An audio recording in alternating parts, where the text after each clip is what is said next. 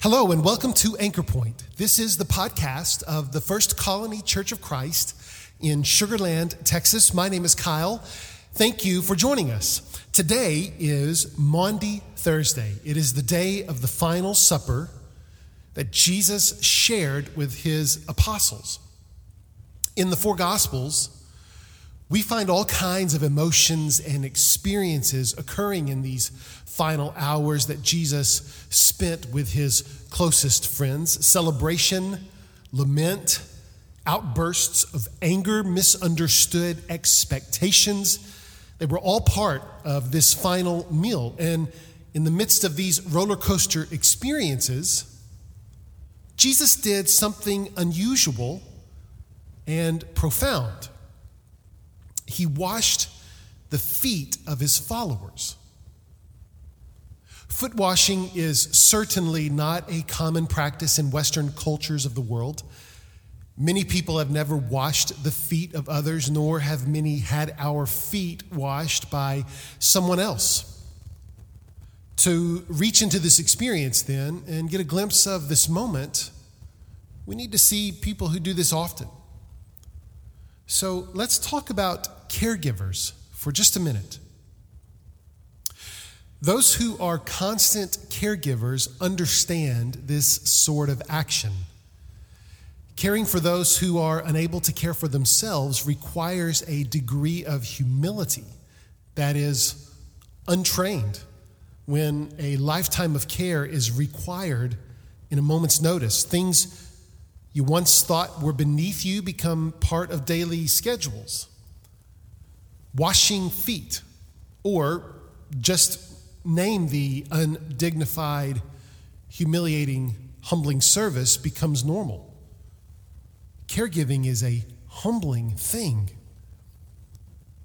Think of those, too, who require daily care, constant care.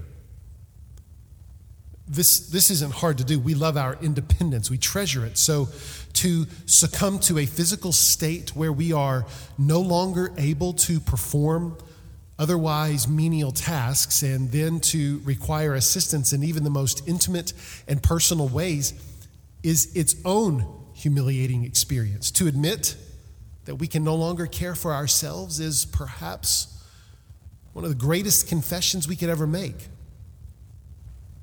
Thus, two humbling, humiliating experiences are welded together. Sometimes for just a matter of days, but sometimes for a matter of years. We'll come back to that in a moment. For me, Maundy Thursday is the tale of two eyewitnesses to this Last Supper. Two of the four Gospels were written by two of the 12 apostles, Matthew and John. And their two accounts of the same moment in time, a moment they shared, are quite revealing. Matthew makes it clear in Matthew chapter 26, verses 17 through 19, that this Last Supper is the Passover meal, the commemorative meal of the most pinnacle moment of the collective Jewish history.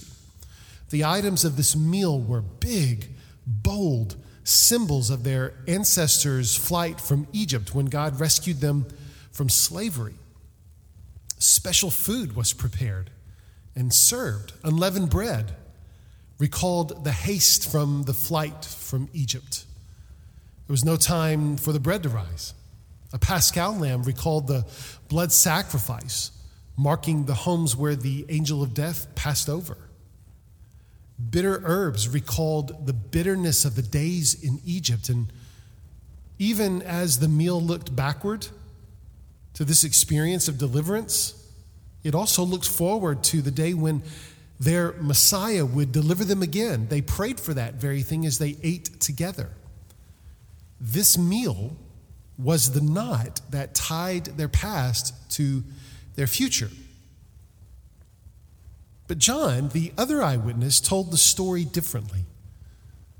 In fact, in his gospel, there is no mention of what we call the Last Supper.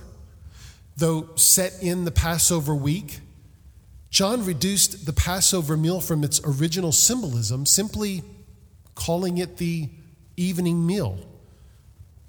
And he wrote that as the evening meal was being served, Jesus altered his attire to look more like a slave.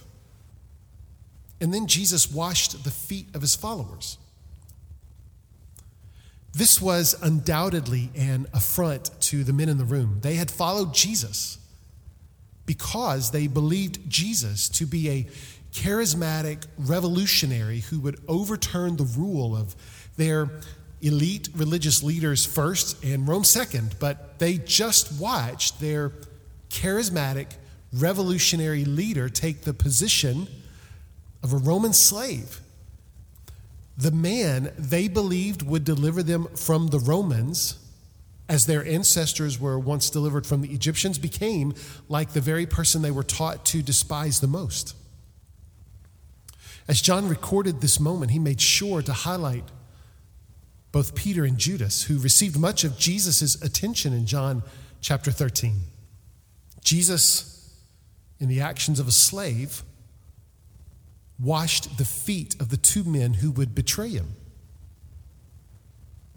John, the apostle, an eyewitness, was deeply moved. He wrote in John chapter 13, verse 1, that this moment, the moment when Jesus washed the feet of his followers, was the moment when Jesus showed them the fullest extent of his love. Think about that. John could have written anything. In fact, he could have written that Jesus' death was the moment when Jesus showed them the fullest extent of his love, but he didn't. He wrote that Jesus, the man they wanted to be their political deliverer, became their slave. And it was in that moment that he loved them the most. As John remembered it, it was Peter who wanted nothing to do with this moment, who initially refused to have his feet washed at all. To admit that he could no longer care for himself was perhaps one of the greatest confessions Peter never wanted to make. We see here on Maundy Thursday, through John's eyes, the marriage of the humiliated and the humble. We also see through Matthew's eyes this meal rife with symbolic meaning. And together, both of their stories show us the moment when Jesus became a slave and honored his own traitors with service. He asked them to do the same. And on Maundy Thursday, let's remember that he asks us to do the same as well.